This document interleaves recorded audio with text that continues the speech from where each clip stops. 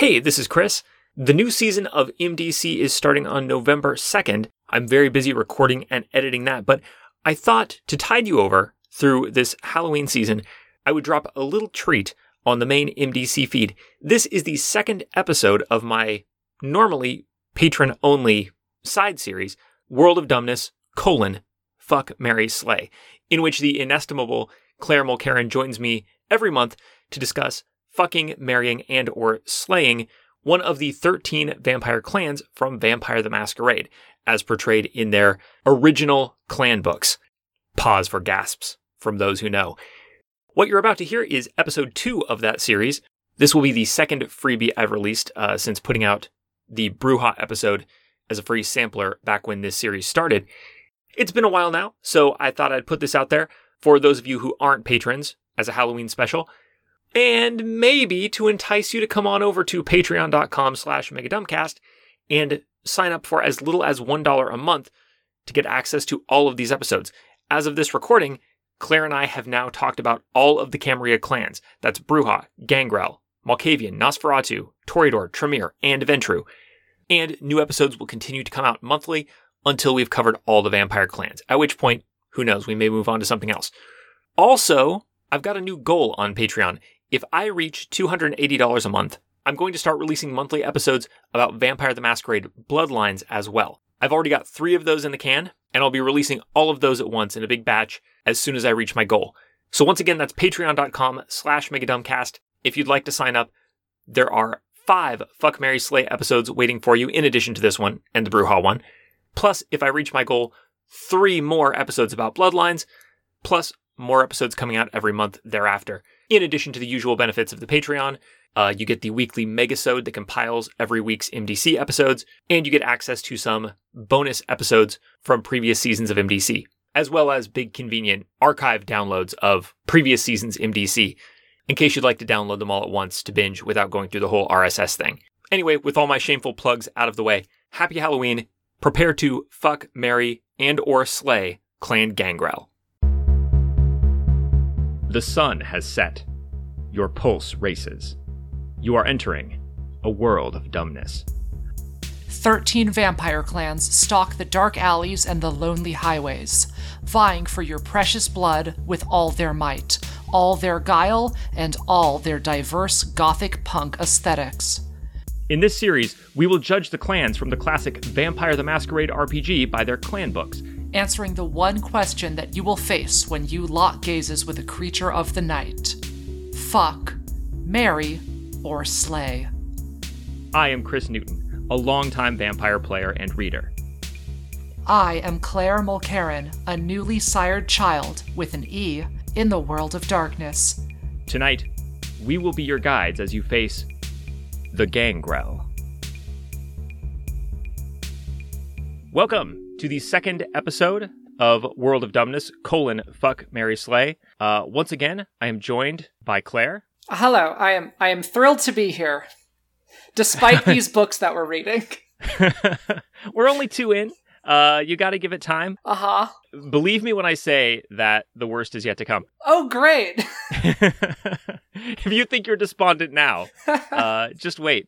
So in every episode of this series, as you of course know if you listened to the last one, we're discussing on the basis of a clan book,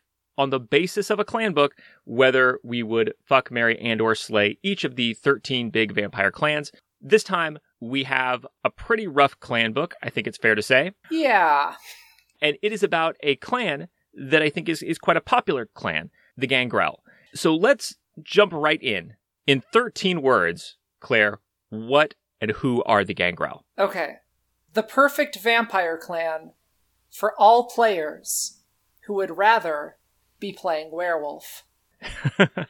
Yes, I think that is true. Now, in theory, okay. Once you start trying to play vampire as a Gangrel, I think you may run into obstacles, werewolf-shaped obstacles. But we'll talk about that as we go. What I've got for my 13-word summary: rugged, bestial predators doomed to wander the wild until they become mere furries. All right. Yes, this all seems accurate. I agree with all of this. Yeah, there's an overlap there. Definitely the outdoors aspect, the woodsy animal furry aspect we have in common. Yeah. So, I feel like I have to ask, what's up with this clan? Like, behind the scenes, production-wise, I theorized last time, at the end of the last episode, that it felt to me like this was a clan that they made when they didn't think they were going to make a werewolf role-playing game to, like, let players who wanted to play werewolves within the context of vampire, because these are very werewolfy vampires. Or, like, maybe it's for the person in the party who wants to be playing a werewolf, and you can't be like, you can't play a werewolf, you have to play a vampire, and they say, well, fine, I'll play this very werewolfy vampire. Like, is that why this clan exists, do you think, like, from a production standpoint, or am I off base here? I think it's something like that. I mean, the Gangrel have been around since the beginning of Vampire, right? So they've been around since the very first edition, before there was anything else for the World of Darkness. Yeah. So it's true that they weren't competing for space with werewolves at that time, the way that they are clearly even by this point. Like, this book comes out in 1993, and you can see there's a lot of overlap in the Venn diagram.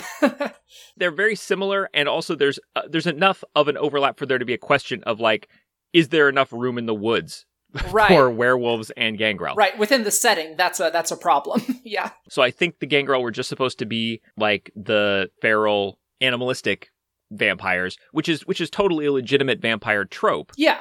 But it's only when you try to distinguish vampires from werewolves that you realize, like, oh shit, that's a werewolf. Right. What we've done here is a werewolf. Yes. So yeah, I do think, like, they may have backed into it in a slightly different angle than what you're suggesting, but it's basically the problem that you're seeing. I think that's exactly how it happened. I think they made the animal one, and then when it was time to make werewolves, they were like, well, shit, we already used all the werewolf stuff for the Gangrel. Right, yeah. I think it's important right up top to talk about the clan's disciplines and weakness. All right, we didn't do that last time, but that is a good thing to cover at the beginning. Yeah, just to clarify, especially because it's confusing for the Gangrel, because it's changed a lot for them. The clan disciplines are animalism, fortitude, and protean, which is like your classic vampire shape-changing.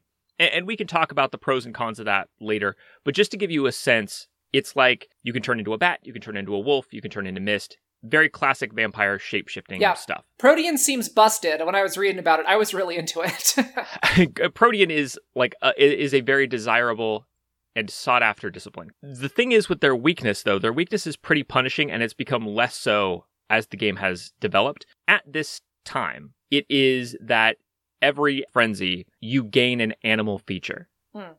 And that just sticks with you. So if you're like an elder Gangrel, you're going to be like, almost all doggy at a certain point. Like when your tragedy is at its height, you are nearly 100% doggy.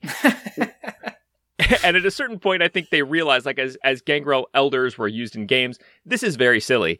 Mm-hmm. And so they gradually kind of eased off on it to where it's like, okay, well, it's not always physical, but like, yeah, in 1993, it's a substantial part of the clan, and I think it's going to affect a number of our decisions, dots-wise. So I thought it was important to get out of the way right at the beginning. Which version of this are we talking about? And it is definitely the goofy one. Sure. With that, I am now ready for Claire's Goth Poetry Corner. All right.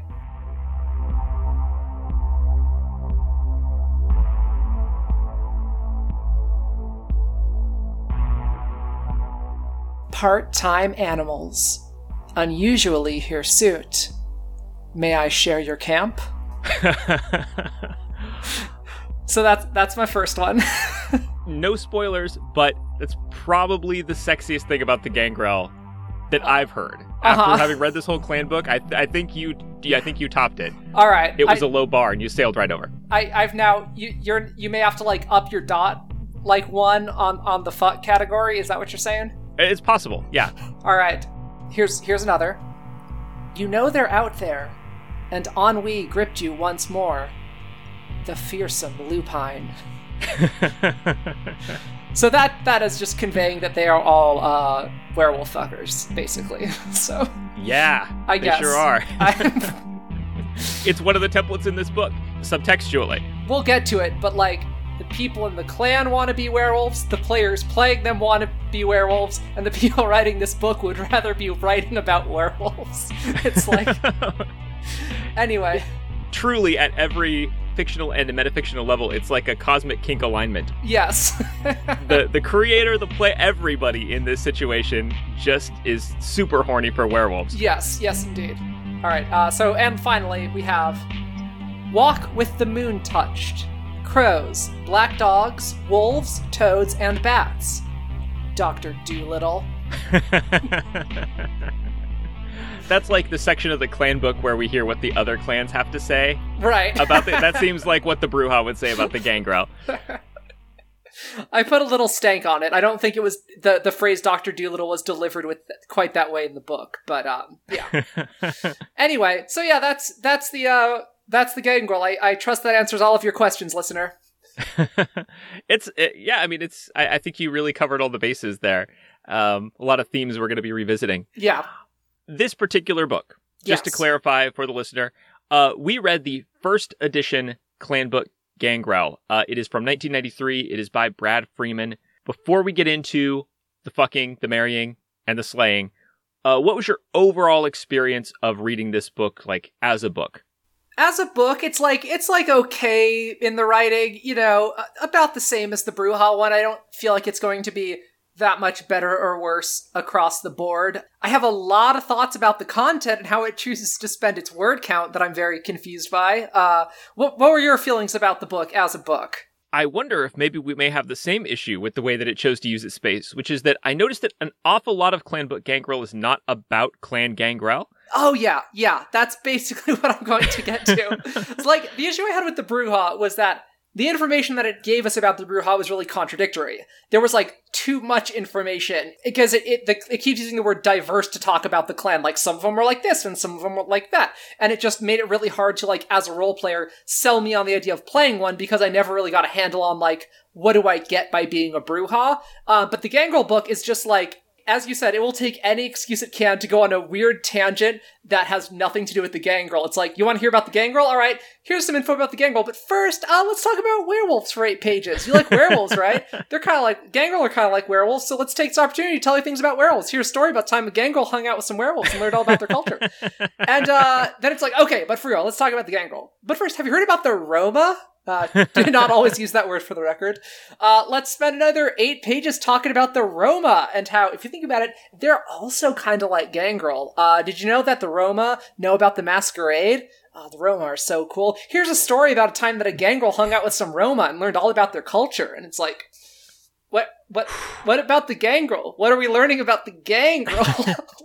It is so frustrating. Yeah. This clan book, it's a real missed opportunity on a lot of fronts. One of them is just that the page count is just wasted on these other groups.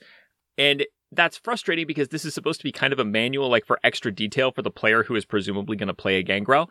And there's very little here that's actionable if you don't want to be involved with werewolves, which, as you point out, there is a werewolf game you could go play. I mean, right. If that's what you want to do.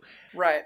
And the whole thing also is, it's set up in a weird way because it's sort of in character, this is some kind of packet of material that is given to newly embraced Gangrel.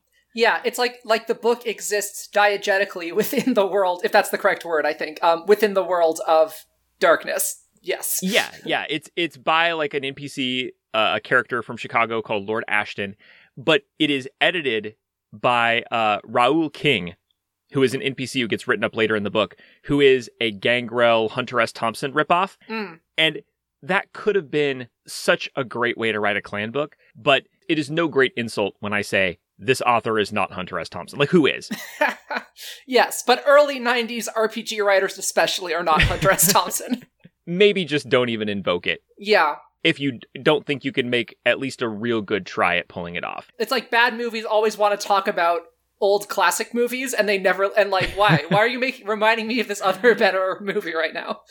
That's exactly what it is. This is very much an overdrawn at the memory bank of a book. But yeah, overall, there's just so much of this that we're not even going to talk about because it's just not about the clan. And unlike the writers of this book, we're going to try to keep this podcast about the actual Gangrel this time. So just know, if you go out and get this book, you're getting a lot of what's galling is false information about werewolves, because these vampires don't know shit about werewolves. So yeah, there's a whole section where it's this kind of werewolf is like this, and this kind of werewolf is like this, and those things are wrong. They're really? not true. Wow. Yeah. Okay. Also, a lot of wrong information about the Roma. Oh, yes. I mean... goes without saying, but, like... It's similar to how they treat vampires, like, oh, you think you know things about vampires from all those movies that you've been watching? Well, that's all fake. You don't know the first thing about vampires, let me tell you. But, like, with an actual ethnic group of real people who could theoretically buy and read this book and be like, nah? Like, that's not true? Anyway. Before we head into the next little bit, I just wanted to point out, in terms of the book's just writing, it drops some really weird quotations, and I don't know why. It's like, it borrows very famous, like, quotes or sentence structure and then drops them in without fully understanding their context or without a regard for why you didn't just phrase another way, i.e., like, there's a bunch of them, but like on page 36, when talking about the rules, the optional rules, it says, if one of these offends you, pluck it out. And I'm like, wait a sec. And I had to double check because I was like, that feels like a Bible thing. And I checked. It is from the book of Matthew, which is, if thine eye offends thee, pluck it out and cast it from thee. And I'm like, why did you quote the book of Matthew talking about removing rules you don't like? And like, there's also this bit on page 33 where they say, to quote a noted ghoul, there is no problem so big it cannot be run away from. And I looked up that too. I looked up that quote because I was curious. That's a quote from Charles Schulz, the creator of Peanuts.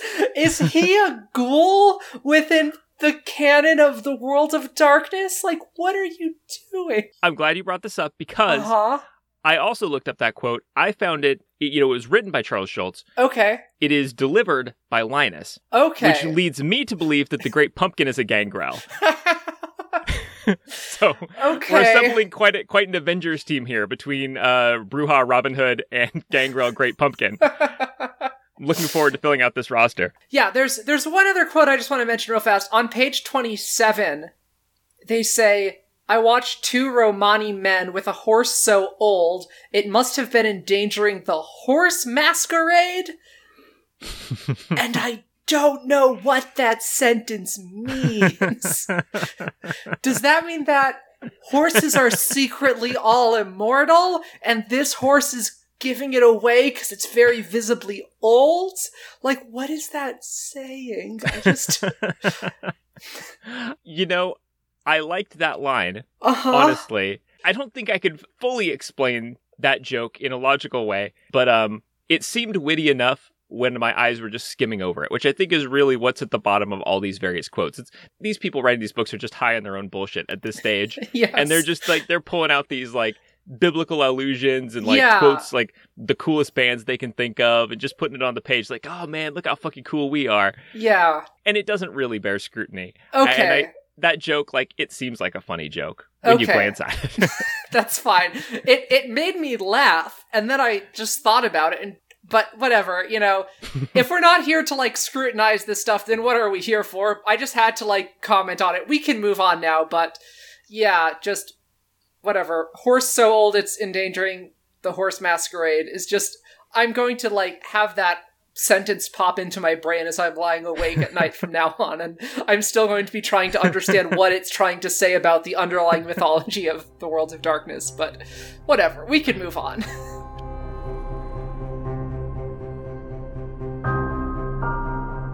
Claire. Yeah. Tell me why you would or would not fuck a gangrel.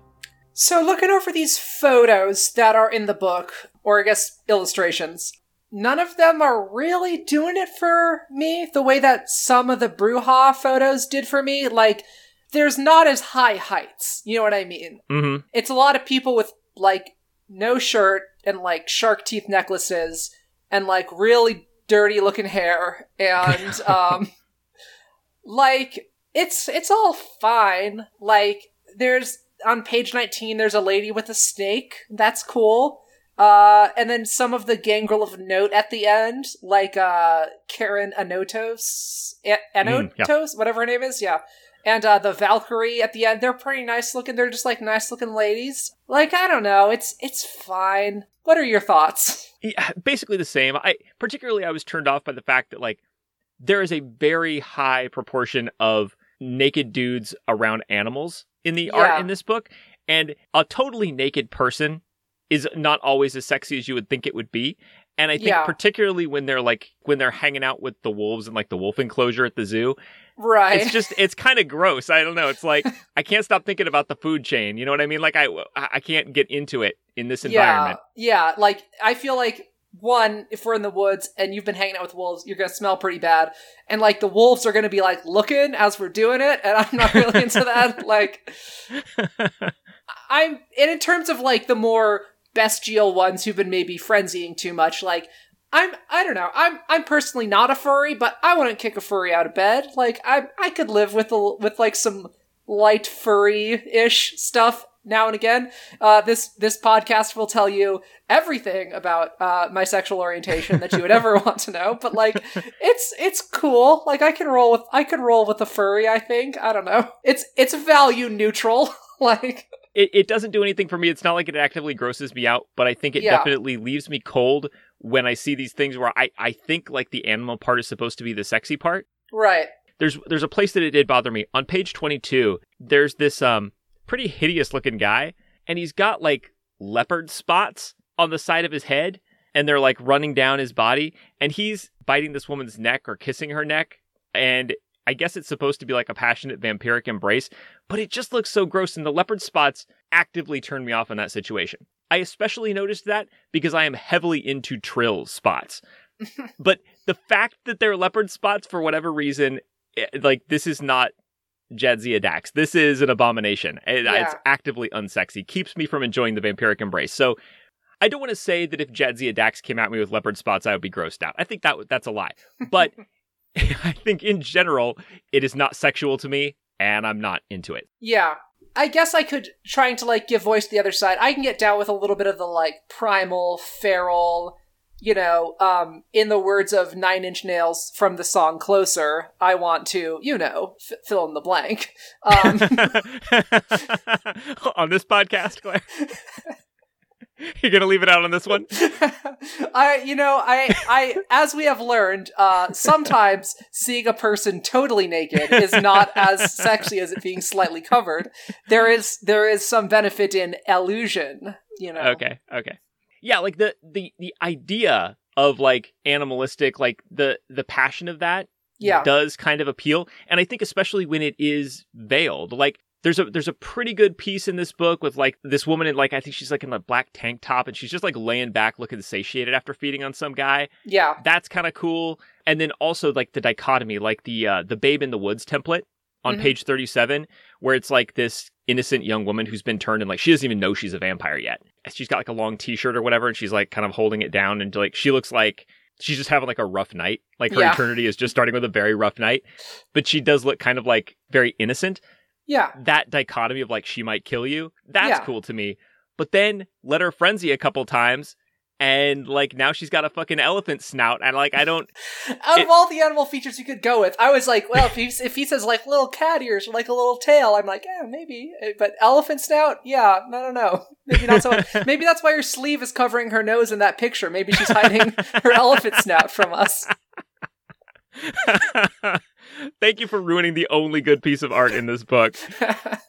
To me, the template characters are by far like the sexiest thing in this book. Yeah, the explorer lady's cool and like yeah. Yeah. Yeah. The explorer, because she's basically like she's Indiana Jones, but she's gender swapped. And the who is the other one? The urban commando I thought is cool. Like, you know, there's some cool peoples in here. The bold urban commando really did it for me, and I can tell because the note I took on her is a complete sentence. Quote, "This very practical, very driven young woman can, in the parlance of our times, get it." Yes. She's like a better Brujah than any of the Brujah we just had in that last book. Like, yeah. Just like, it's really just fucking weird. killing it. She's just got that like rebellious spirit deep inside her. She's so cool. And honestly, I'm super into the stuntman. The picture of him, he's just like so cocky, and his whole background, it's like he's just this totally honest dude. He has, notice, the same nature and demeanor. Mm-hmm. Like, what the fuck else do you want from like a good looking dude who's just like, he is exactly who he is. There is like, there's a layer, and then under that, there's another layer, and it's like a carbon fucking copy. And he's like, he used to be a pro wrestler, then he turned into a stuntman. He just loves danger. He got turned into a vampire just for the hell of it. And now he's just like, oh, this is great. Yeah. Nothing can hurt me. And so let me just go have fun. Right. Yeah. No, I think when we get to our vampire dream date, I think that is a version of Gangrel I can get on board with. So. Yeah. It drives me crazy that like the main art in the rest of the book, it is just like gross, hairy dudes hanging out with animals. It's like a bunch of cavemen. Yeah. Yeah. Like... And then you get to the template section. It's like, where the fuck were these people the rest of the book? The whole description of this clan generically, like in the abstract, is such a turnoff. And then you get to the actual members of the clan. It's like, oh, these are the hottest vampires you could possibly assemble in one place with no connection to the rest of the book. So, is there anything else you want to touch on here before we assign our dots? I don't think so. I think that I've said. I think that the listeners have already gained enough insight into my own particular kinks for one episode. Okay. So, how many dots do you give the Gangrel? I'm regretting now not giving the Brujah 4. Because I can't give these more than the Brujah, or the even equal, because I still do like the Brujah more in retrospect, with like, you know, the leather and the punk stuff. So, I gave the Brujah 3, so I gotta give the Gangrel 2. I do want to leave some room down below, you know, like, in case there's one I like less, but they're not doing as much for me as the Brujah did. Like, by a pretty significant margin, I think. I'm in the same place. I gave them a 2. I think there's big winners and losers, kind of in a similar way as to what there were with the Brujah, but it particularly strikes me that, like, the individual templates here, like the stuntman, you mentioned Karen Anatos. She's like kind of a silly NPC who, like, she was embraced and she didn't really get proper training. So she just sort of like thinks that vampires are what they are in the movies. And so she's like this like Elvira type who is just like a shoot vampire. Like, that's cool. And it's totally different. And it's not super connected to the Gangrel thing. So what strikes me is like the individual characters I find really hot in this book could really be any clan. Right. They're basically not Gangrel. And the less like Gangrel they are, the more you like them. So yeah. I land on 2 for this. And like, ultimately, there's a sunset here, if you'll pardon the expression. Like, you fall in love with a Gangrel, you start fucking them, maybe it's great at first, but like, how long before the beak? How long? Totally. Jeez.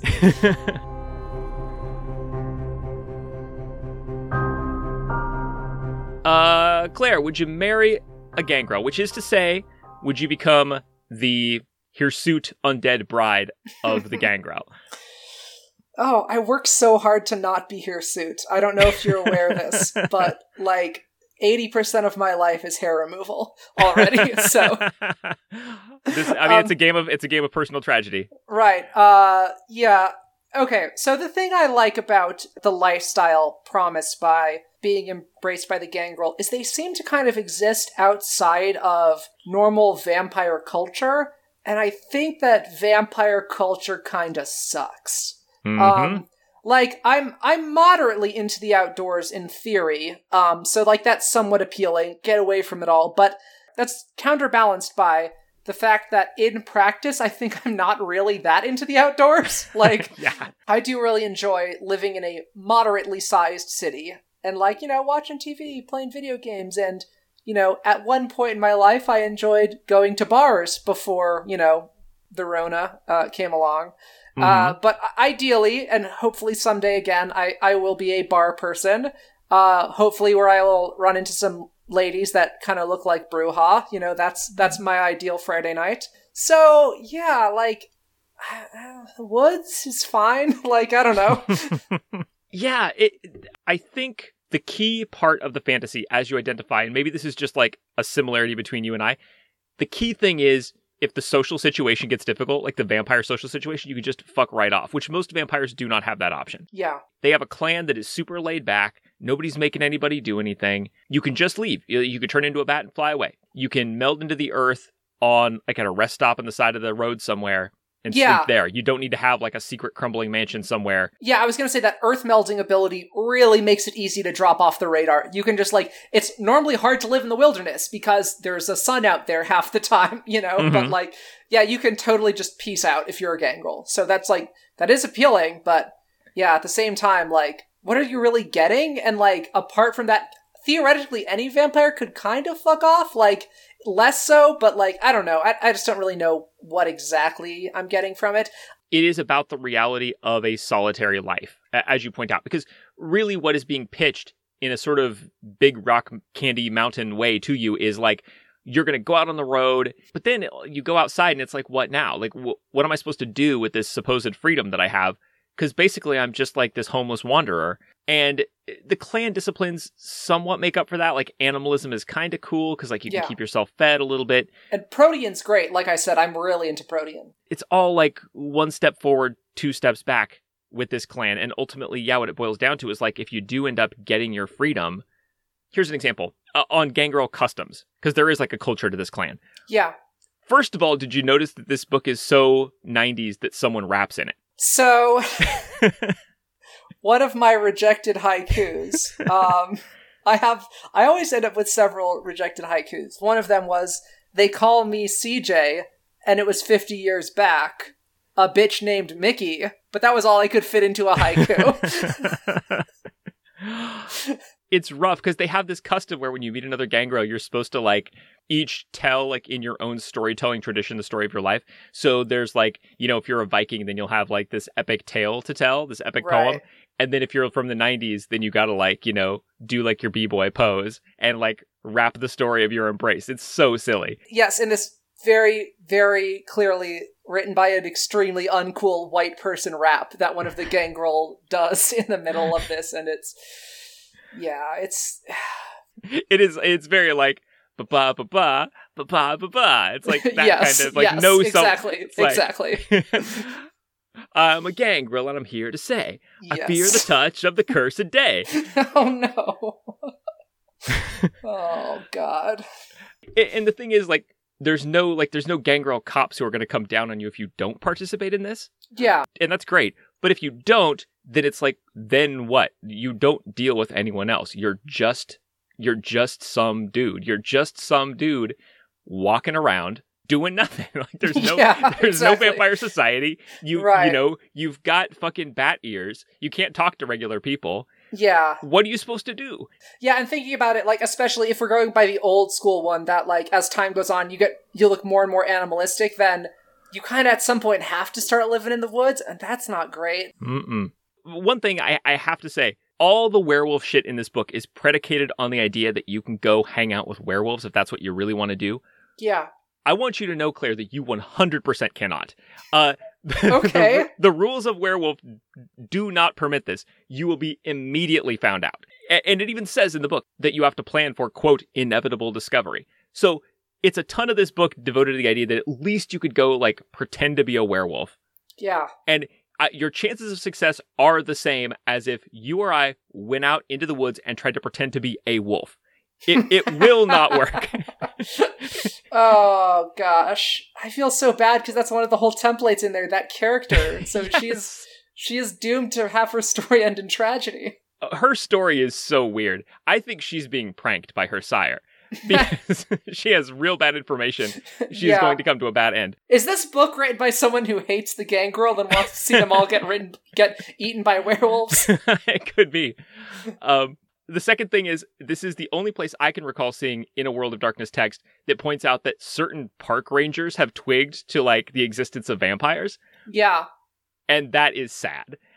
Yes. Being hunted by a park ranger is about the lowest fate that a vampire could come to. And it means that you have to stay away from goddamn national parks, which, like, of all the vampires, to have to, like, stay away from parks, the Gangrel, it's very sad. At this point, you have officially become just like Yogi Bear. Like, that'll be your existence as a Gangrel. Only the bow tie remains to remind you of your lost humanity. And the little collar. God. Okay, give me some dots. What are your dots here? It's 2, I guess, but like kind of leaning towards 1. Like it's closer to 1 than it is 3. At the same time, I'm really reluctant to give 1 because I feel like I want to leave some room in case there's one that I really hate. You know what I mean? I guess I'm gonna go 2. Yeah. I'm also with you on 2. I think it's maybe slightly higher for me. It's just that hell is other vampires. Like, the worst Yeah. thing that's going to happen to you in your existence as a vampire is other vampires, by and large. And Gangrel have that ability to get out of that. It's just worth a lot. There's basically nothing else good about being a Gangrel, for me. I agree.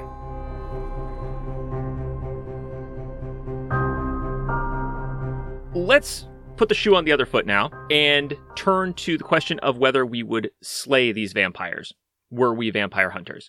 Claire, would you slay a Gangrel? I don't think I have to. I think the werewolves are going to do it for me. Let's assume, for the sake of argument, that it's you that's in that position. Or maybe you're a Okay. werewolf. I don't know. Sure.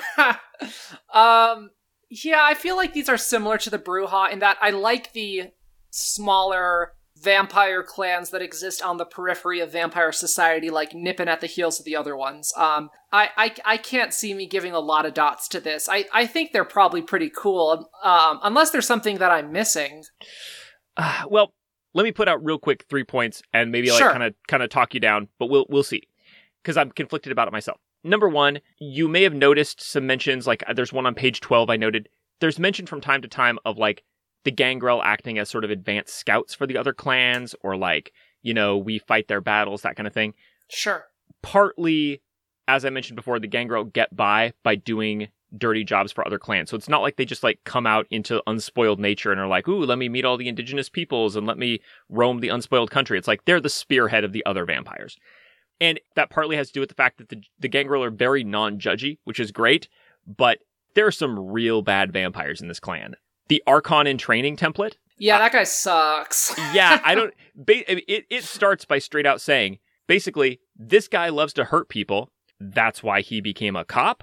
And that's why he got married. Yeah, and this is once again similar to like the Skinhead, presented as a totally viable character option. And like, I just don't understand. Like, I feel like characters like that, from a writing perspective, it comes from like a very deep, fundamental misunderstanding of the maxim that conflict is central to drama. It's like whenever I watch a really badly written indie movie, or I mean a really badly written porn for that matter, and their idea of dialogue is just everyone swearing at each other all the time and hating each other. And like, I think like I watched the movie Ginger Snaps a while ago because some of my podcast friends liked it, but I just cannot stand out how like every scene was just people being fucking assholes to each other. Yeah. The author is setting you up with the idea that, like, what's going to make your game really fun and dramatic is for you to play a character who can't get along with anyone. Yes. And it just sounds so exhausting. Like, and why is this the person we want to tell this story about? A guy who's just a dick to literally everyone. What it says about the clan to me, and that's why I bring it up now, is that this is the flip side of they get off your back, like they don't make you do anything. This guy could totally run roughshod through the clan, because who's going to stop him? Gangrel don't give a fuck about other Gangrel. Right. It's not like the Brujah who will, call you into a rant or whatever and surround you and beat the shit out of you. Maybe that's going to happen to the Skinhead, we can hope. It's not going to happen to this guy. There is no circle of Gangrel. They all fucked off already to the woods or whatever. So when you say, come get your girl, like, nobody's going to do that, right? Yeah. The other thing I want to mention, which is just like silly but also relevant here, is that there's a line in page 14. I have to go there. This is in the section that you skipped with the Brujah about like all the stuff that the various Gangrel are doing around the world and like how things are going for them in different geographical regions. I read it this time and I regretted it. Might skip it next time. This is what's happening with the Gangrel in France. Quote, "One thing is certain. As the cities encroach, Euro Disney was built on a favorite Gangrel haunt. More than a few of our kin turn to madness, violence, or drugs to cope with the loss of their land. Many French Gangrel have gone to earth, perhaps into torpor. These motherfuckers got it hooked on crack and went into a coma because of Euro Disney. This is too much environmentalism." Yeah, I actually worked very hard to try to transform that Euro Disney aside into a haiku, but it just could not fit. The syllables weren't working out, so. I raised the question here because these seem like mostly like naive, early 90s environmentalists. And fairly harmless. But if it's true that, like, when the cities encroach, they become violent, they get derangements, they start using drugs, that is a time bomb. Like, where are we at by 2020 with the Gangrel?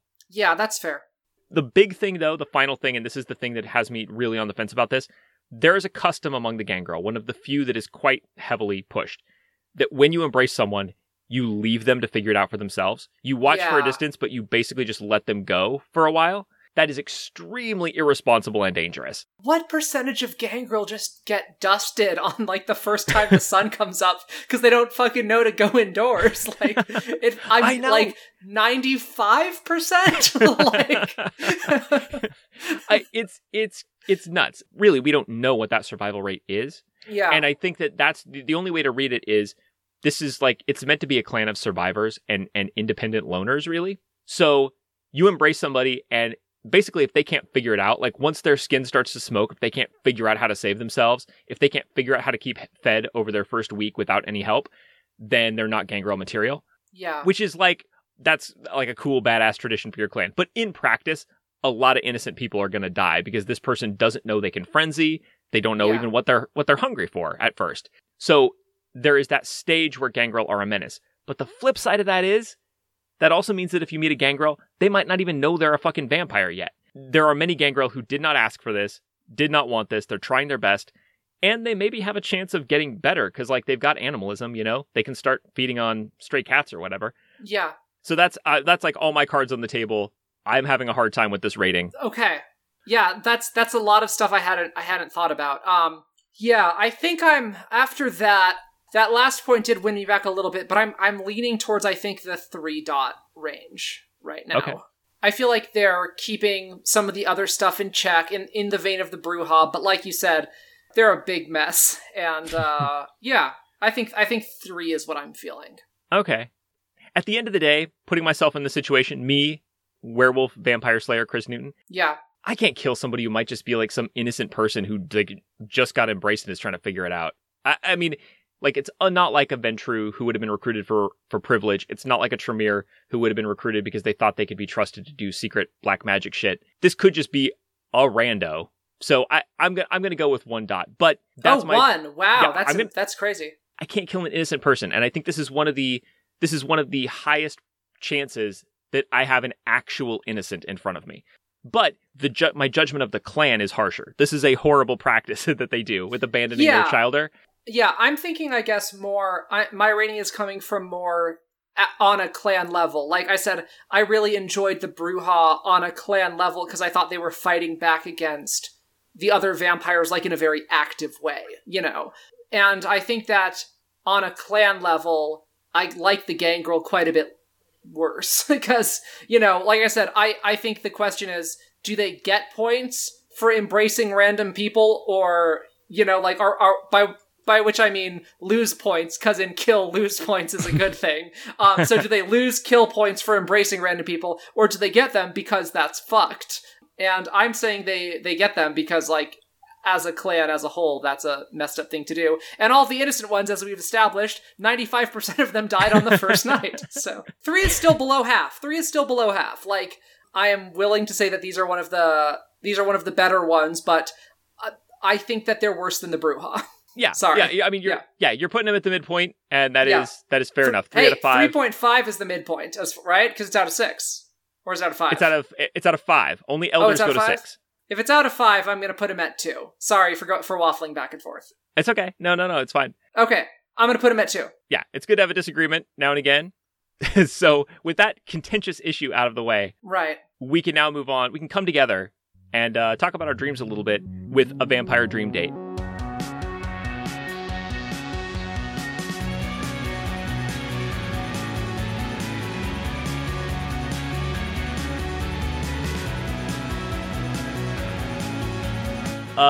We've talked a little about not being super into the Gangrel aesthetic, but let's save the Gangrel for sexiness.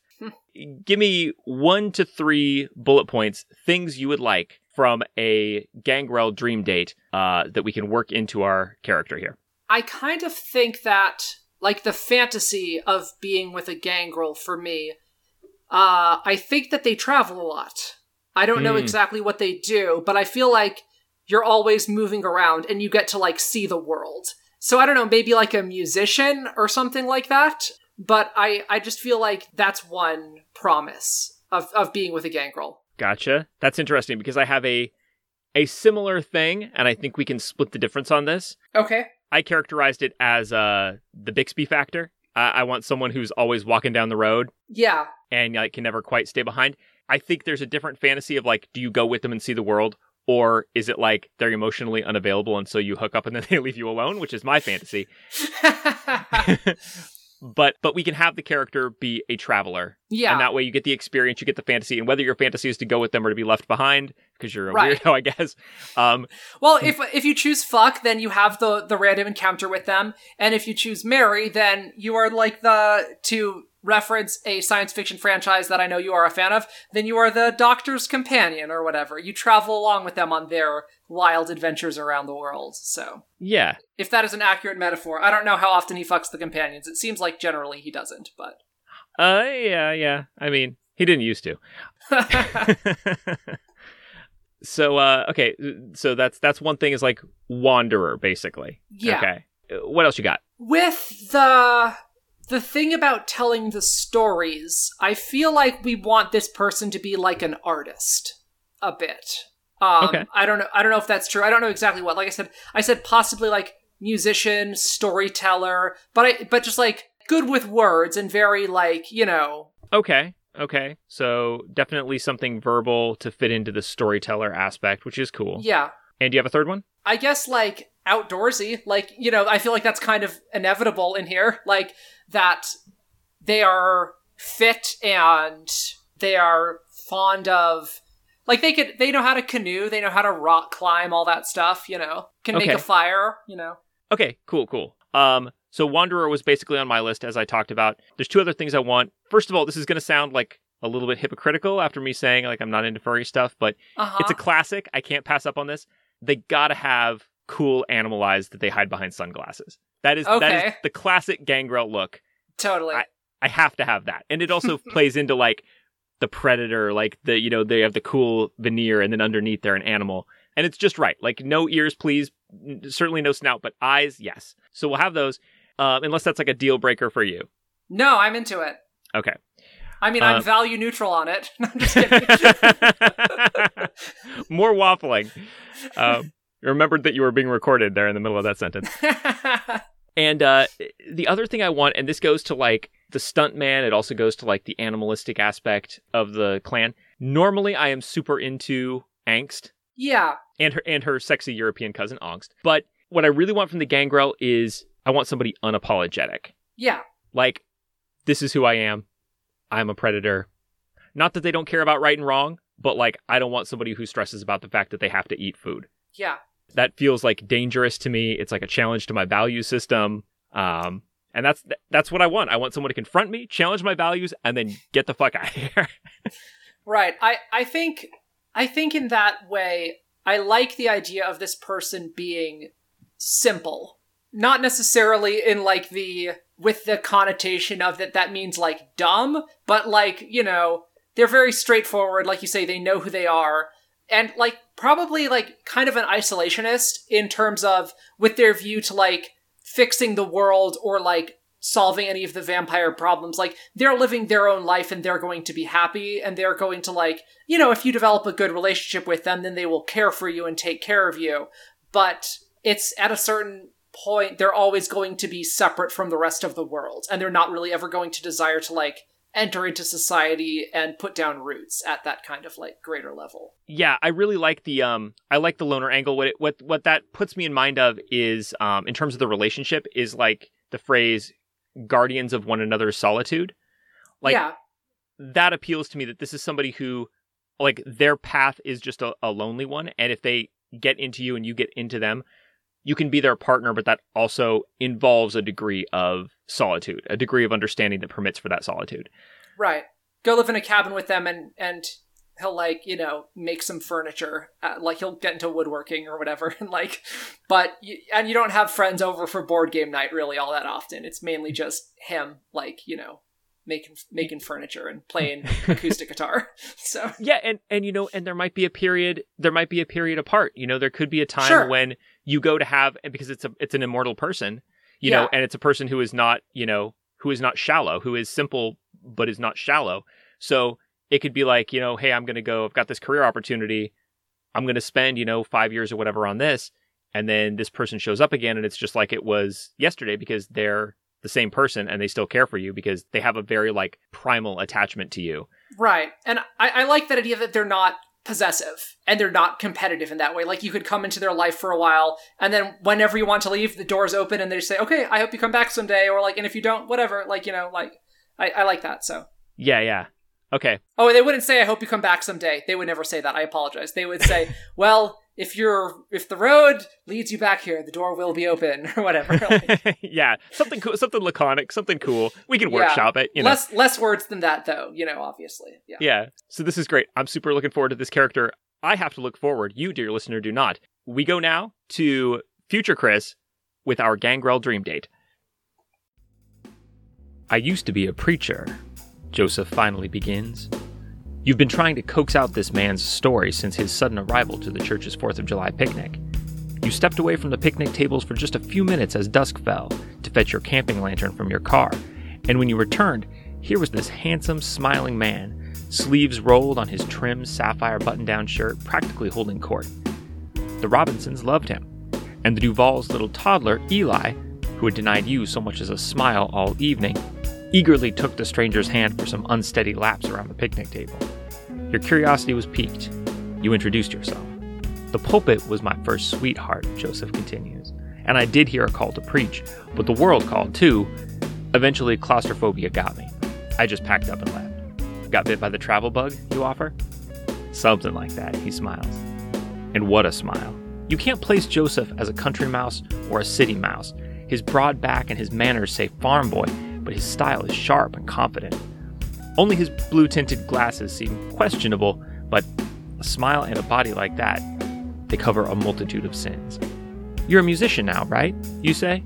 You've gathered from conversation that Joseph is an old friend of the pastor's who's played guitar at the church a few times. That's how all the regulars know him.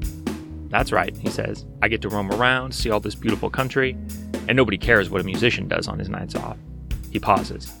Now don't tell your pastor that. He might buy a guitar and skip town. You and Joseph were electric right away. He was charming with everyone, but with you it was different. Polite, gentlemanly, but definitely interested. Gradually, everyone left you two alone at the end of a table, where Joseph learned a lot about you before you got any details out of him. Now you're getting somewhere if you can press your advantage before time's up. Almost time for fireworks, you say, mostly to yourself. You are right, he says as he stands. And that's my cue. You aren't staying for the fireworks, you ask? No, here in this crowd, in the glow of everybody's cell phones, Joseph answers. I heard from a fellow traveler that there's a gorgeous oak tree down that walking path off the park. They say it's 200 years old. I want to watch the show light up those branches, and then just soak in the moonlight after. You roll your eyes. Are you always this corny, you ask? 100% of the time, he says. Now before I make a false step here, I don't see a ring, but are you attached? Married? Boyfriend? You shake your head.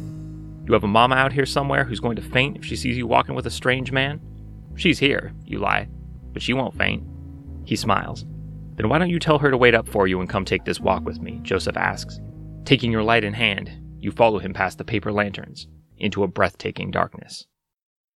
That's your dream date with Joseph Gates, a traveling musician who's come a long way from growing up on the farm to standing behind a pulpit to stalking his prey across the American South with his silver eyes hidden behind tinted glasses.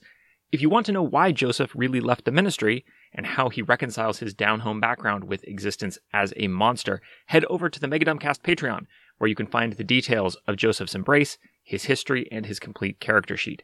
He also has a sort of owl familiar I was not able to fit into the dream date. For all you owl fans, if you're on the fence about Joseph, last episode's Bruja dream date, Reina Torres, is also available on Patreon, and next month, when our Malkavian dream date is released, we're going to be asking you, the listeners, to decide for the first time which of these three characters to fuck, marry, and slay, respectively. So if you want to be all caught up and ready to make that weighty decision next month, head on over to the Patreon, read up on Reina and Joseph, and get ready to cast your vote. With that, I'm throwing it back to Chris and Claire in the past. Overall, thumbs up or thumbs down on the Gangrel just as a thing that exists? Maybe if I read a book about the Gangrel someday, I'll be able to answer that question. But as of right now, it's tough to say. Like, again, I think similar to the Similar to the Brujah, I understand why this thing exists. I understand you want if you're going to have the more intellectual, artsy vampires, you also need the more physical, aggressive ones, and all the animal stuff. The animal shape-shifting transformation is a big part of vampires. So, I get what they're going for, but, yeah, it's not my thing. It's whatever. But, yeah, good job, I guess. You do your thing, Gangrel. Yeah, I'm in about the same place. I will say I think this concept really was let down by this clan book. Yeah. There's potential here. I can imagine a version of this clan book, which, spoilers, the second edition clan book isn't it. But there's a version of this where there's a clan book that, turns this clan into just, a killer. This is a classic vampire archetype. This is everything you wanted to make this just, a cool, distinctive play experience. This, as you say, is barely about the clan. It's all over the place. It is so disappointing. It does nothing to sell me. If I didn't already want to have this experience and grow animal parts and shit, nothing in this book would convince me otherwise. But at the end of the day, you got to have the ones that turn into bats. Yeah. So, there it is. It's not even really a question of thumbs up or thumbs down. It's it's a check mark. It's a pass fail. Yes. You got bats. Yeah. The existence of a vampire RPG caused this clan book to spontaneously come into existence, whether the authors cared to write it or not. And spoiler alert, they did not. I can't say it better than that. Next time, we will be discussing the Malkavians. The edition clan book we'll be reading, TBD, we'll find out. But is there anything going in about the Malkavians? Well, so given that the first book had some things to say about skinheads, and this next one had some stuff in it about the Roma, I'm sure that the Malkavians, who, from what I understand, they're the mental illness clan, I'm sure that there will be absolutely nothing offensive in this book at all. Yep. Nobody's going to have a swastika on their forehead in this book, that's for sure. Oh no! Can we get through one book with no skinheads? Great. I just can't wait. I just can't wait. Right.